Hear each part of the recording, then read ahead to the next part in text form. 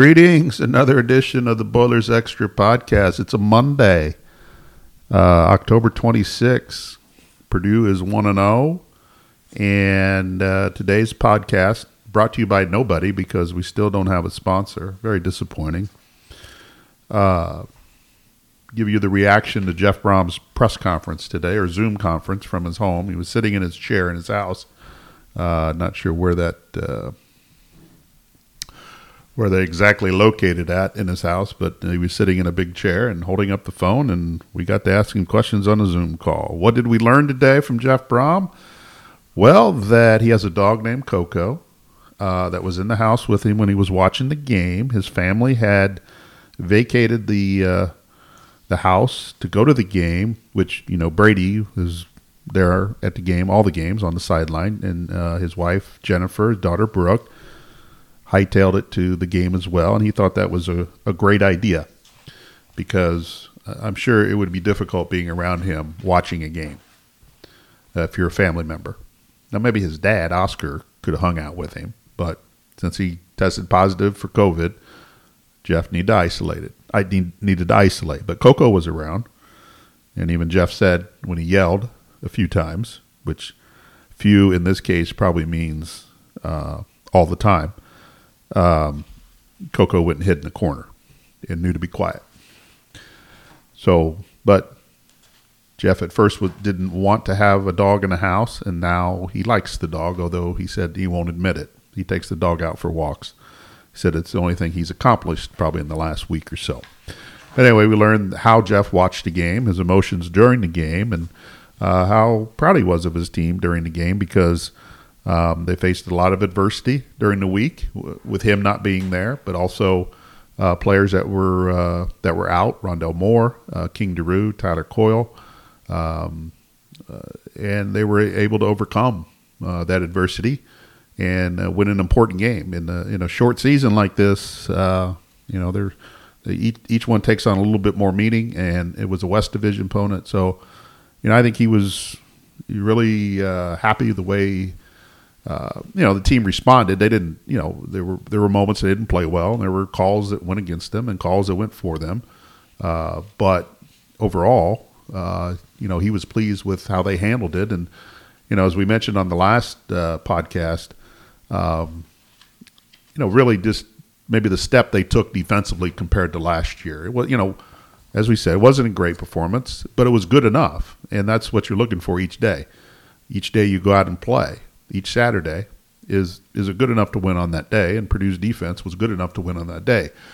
Will the Purdue defense performance against Iowa be good enough to beat Illinois? Don't know. Different team, different set of circumstances. Illinois gets you in space a little bit more athletes on the field. So it'll be a different challenge for Purdue. But on this day, Purdue's defense played well enough to win. And the defense looked a little different than last year as well, as far as kind of how they approach things. So we'll see how long that continues. It may continue all year. It may not. Maybe a week-to-week thing, as most things are in America. What else did we learn from Jeff Brohm today? That Rondell Moore, quote, "We're always hopeful, and we'll see what happens during the week." Why didn't he play? He was out. Was that your decision, his decision, or somebody else's decision?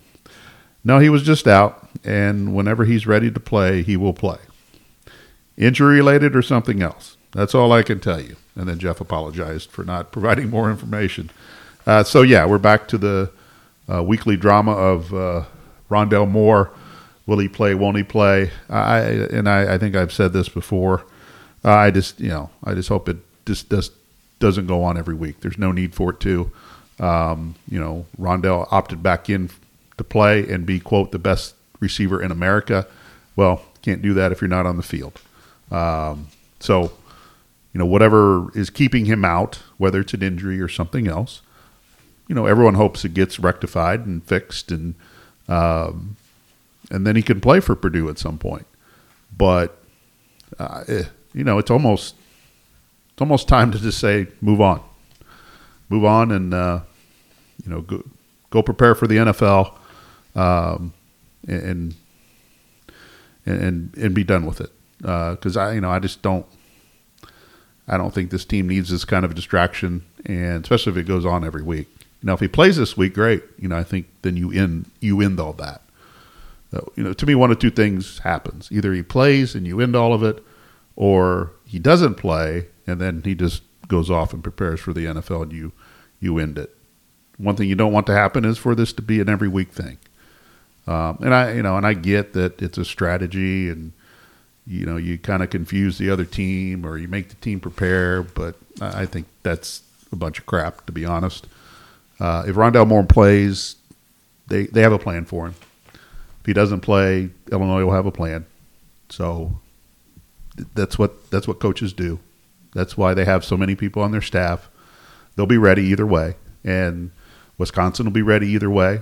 Northwestern will be ready either way. Minnesota will be ready either way. Rutgers will be ready either way. Nebraska will be ready either way. And Indiana will be ready either way. Did I get every opponent? I don't know.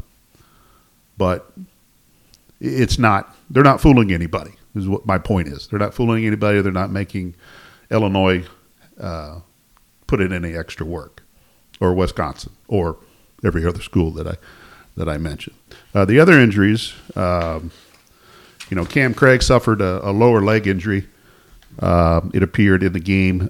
Jeff said he would be doubtful for this week. That's a little significant because I think the offensive line played pretty well, and especially as the game went on, they really produced in the run game along with Xander Horvath running. So that could be significant. But the goal coming in, as Jeff said today, was that they play 10 guys, and they rotated a lot of guys in there. So if one guy goes down, you have another guy ready to go, and he has some experience. So you should not have a big drop off on the offensive line. But yeah, that's something to watch as we get through the week, and then we get to Saturday to see if Cam Craig is going to be able to do. King Doerue, they thought would go at the end of last week, but he had a flare-up with his hamstring, and he did not play. Didn't seem, when you look at what Xander Horvath did, it didn't bother the running game, on the surface, but you do want to be able to interchange those backs. You don't want Horvath going all the time. You don't want King Doerue going all the time. And it's nice to be able to move another guy in there just to give the other guy a break, because they do take such a beating in a game. So if they can get King Doerue back, that would be huge for this weekend, because he's a different kind of runner. Can give you, Xander Horvath has good speed. There's no question about that. And I think you saw that on the 33-yard run where he hurdled the Iowa defender. I mean, he's got really good speed, but so does King Doerue. But in the whole group, they don't have that home run hitter, but they have a couple guys that can break away once they get in space and pick up good chunks of yardage. To me, the biggest injury news was more about Tyler Coyle, and I can't sit here and say it's an injury because we don't know for sure. But Jeff did say that his would be a little bit more long-term, but he will be back this year. And we have no idea what that means, because, we're in the week 2 of a 9-week season, and you're a couple weeks away from the halfway point. I thought Coyle was going to be a really important piece to the defense this year, and he still may be that piece.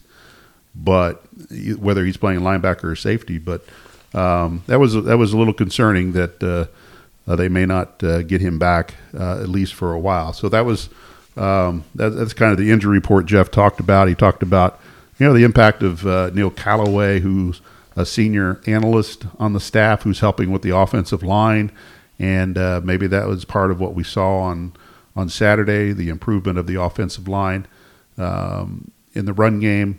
And, maybe what Callaway has offered in that regard is helping out. And that's why you have analysts like that. I mean, Callaway's a veteran guy, been around coaching a long time, a friend of Jeff's. And it looks like he's playing a little bit of a role in what we're seeing there during the week. Marty Biaggi, the special teams coach, should be back for the game. Him and Jeff are expected back in the team facility on Wednesday, and that would give them enough time to get ready for the game coming up on Saturday. Until then, they'll do their coaching and their teaching remotely. Jeff did say that Brian Braun would go back to the press box, assuming Jeff's on the field on Saturday, and at least that part would be back to normal. Jeff did talk about Illinois, and Illinois beat Purdue pretty handily last year at Ross-Ade in the rain. Purdue didn't score till late. Purdue was manhandled in all the phases, and he's hoping his team has that in the back of their mind, because that was an embarrassing loss for Purdue given all the circumstances at that point. And they seemed to let the weather affect them, if I remember correctly. It seemed like the weather, and I understand it rains on both teams, but you got to be able to overcome that. And I thought Purdue let the weather affect them more than Illinois did. And I compare it to when Purdue went up to Minnesota in 2018 in November, and there was snow on the ground. It wasn't a lot of snow, but it was cold. It was really a cold day in Minneapolis, and Purdue played that game like it didn't want to be there. And they got routed, whatever it was, 41-10, 41-13, I can't remember. And the Illinois game reminded me of that. Reminded me of that game in Minnesota where Purdue was not the tougher team. They were the team that wilted into weather. And in both cases, Minnesota and Illinois, they thrived in it, had some early success, and rolled over Purdue in that situation. And you're going to face more weather games this season, and as this season gets deeper into December, November and December, you're going to have weather games, and you got to have a level of mental toughness to get through those games, whether it's raining, snowing, cold, or whatever. And if you can win that battle even before you take the field, then you stand a really good chance of winning. And in the two games I talked about, I thought the opposing team did that much better than Purdue. What to look for this week? One guy, we talked about him on the last podcast, and haven't written a whole lot about him, but Milton Wright had a great game from his standpoint on Saturday. He's right now solidified himself as that number 2 receiver behind David Bell.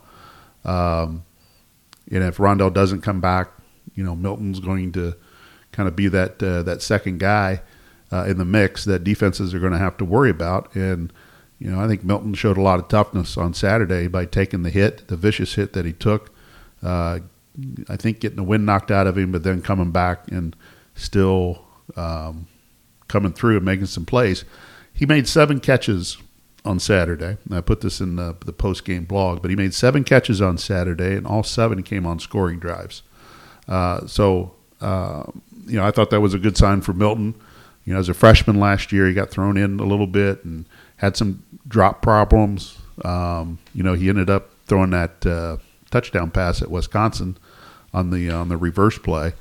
But talented kid, big kid. It looks like the offseason has done him some good as far as his confidence goes in being able to step up and show some toughness in making some plays and making some difficult catches. And if he's your number 2 receiver the rest of the way, then I think Purdue's still in good shape at the receiving spot. Malik Carr got some playing time on Saturday. I think, he caught a ball, I think, late in the game. And there's some other receivers out there that were not as involved. When you target one guy 21 times, you're not getting everybody involved. But anyway, Milton's a guy to look forward to this week to see if he can put back-to-back weeks together for this offense and really take some of the attention away from David Bell. And David should get more attention. Iowa, I think as we've discussed, didn't seem to maybe do everything it could have to take away David Bell. And, now that tape is out and Illinois has seen what Milton Wright can do, be curious how they play that. And to me, the X factor in all this is still the tight ends. and it's Payne Durham, especially in the red zone. And thought maybe they would go to the tight end a little bit more in the red zone, but David Bell's David Bell. David Bell is the team's best player. I don't think there's any question about that right now. And even maybe even if Rondell comes back, David Bell still may be the team's best player. He's performing like he's the team's best player. So kudos to him. He's a guy I don't think is going to have really much of a drop off from week to week. I think he'll be pretty steady, pretty consistent, and he'll still make a lot of wild plays for Purdue. And Aiden O'Connell's going to look for him, going to search for him, and continue to find him, because that's their offense right now. But they do need to get other people involved. They do need to keep that running game going at a level that it was in the second half, or especially the fourth quarter against Iowa. And they'll have a legitimate shot of winning on Saturday at Illinois. Victory is probably needed right now for Purdue at Illinois. They're going to be a favorite. They're expected to win. I don't know if you saw, but they announced the game time and television network for the November 7th game at Wisconsin, which will be on ABC. To me, that's a sign that, okay, Purdue beat Iowa, so they go to Illinois. They're expecting kind of Purdue to win that game. They're expecting Wisconsin to win its game, and then you got a pair of 2-0 teams in the late afternoon TV slot on November 7th. I think that's what the TV networks are kind of hoping for there. And they still get Wisconsin, they still get that brand name, but if you can pair up two undefeated teams, even though they're just 2-0, I think that adds some intrigue to it. And a guy like David Bell, gets on that kind of stage at that point, that definitely will help him. And if Purdue's offense can continue to throw the ball at a high level, that's really going to help. But anyway, it puts a little bit more extra meaning on Saturday's game. And Illinois is going to play desperate. As we mentioned, it's a short season. Going to 0-2 really puts you in a bind in a 9-game season. It almost makes it, not going to say impossible, but in Illinois' case, it would be impossible to be 0-2 and to really think that you could challenge for the upper part of the West Division. Not with the games that they have left remaining, just in the division. They still haven't, played Iowa. They still haven't played Nebraska. They still haven't played Minnesota, so on and so forth. So to drop to 0-2. So this is, I think, a desperation week for Illinois to get back on track and try to find a way to get their offense going. They didn't score a touchdown last week against Wisconsin. Their only score was on a defensive play, a fumble recovery for a touchdown.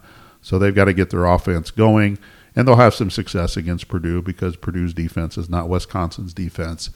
But can Purdue be create the turnovers it did last week and make the stops that it needs to make in these kind of games? So another interesting week coming up. So thought we'd put a short podcast together on this Monday.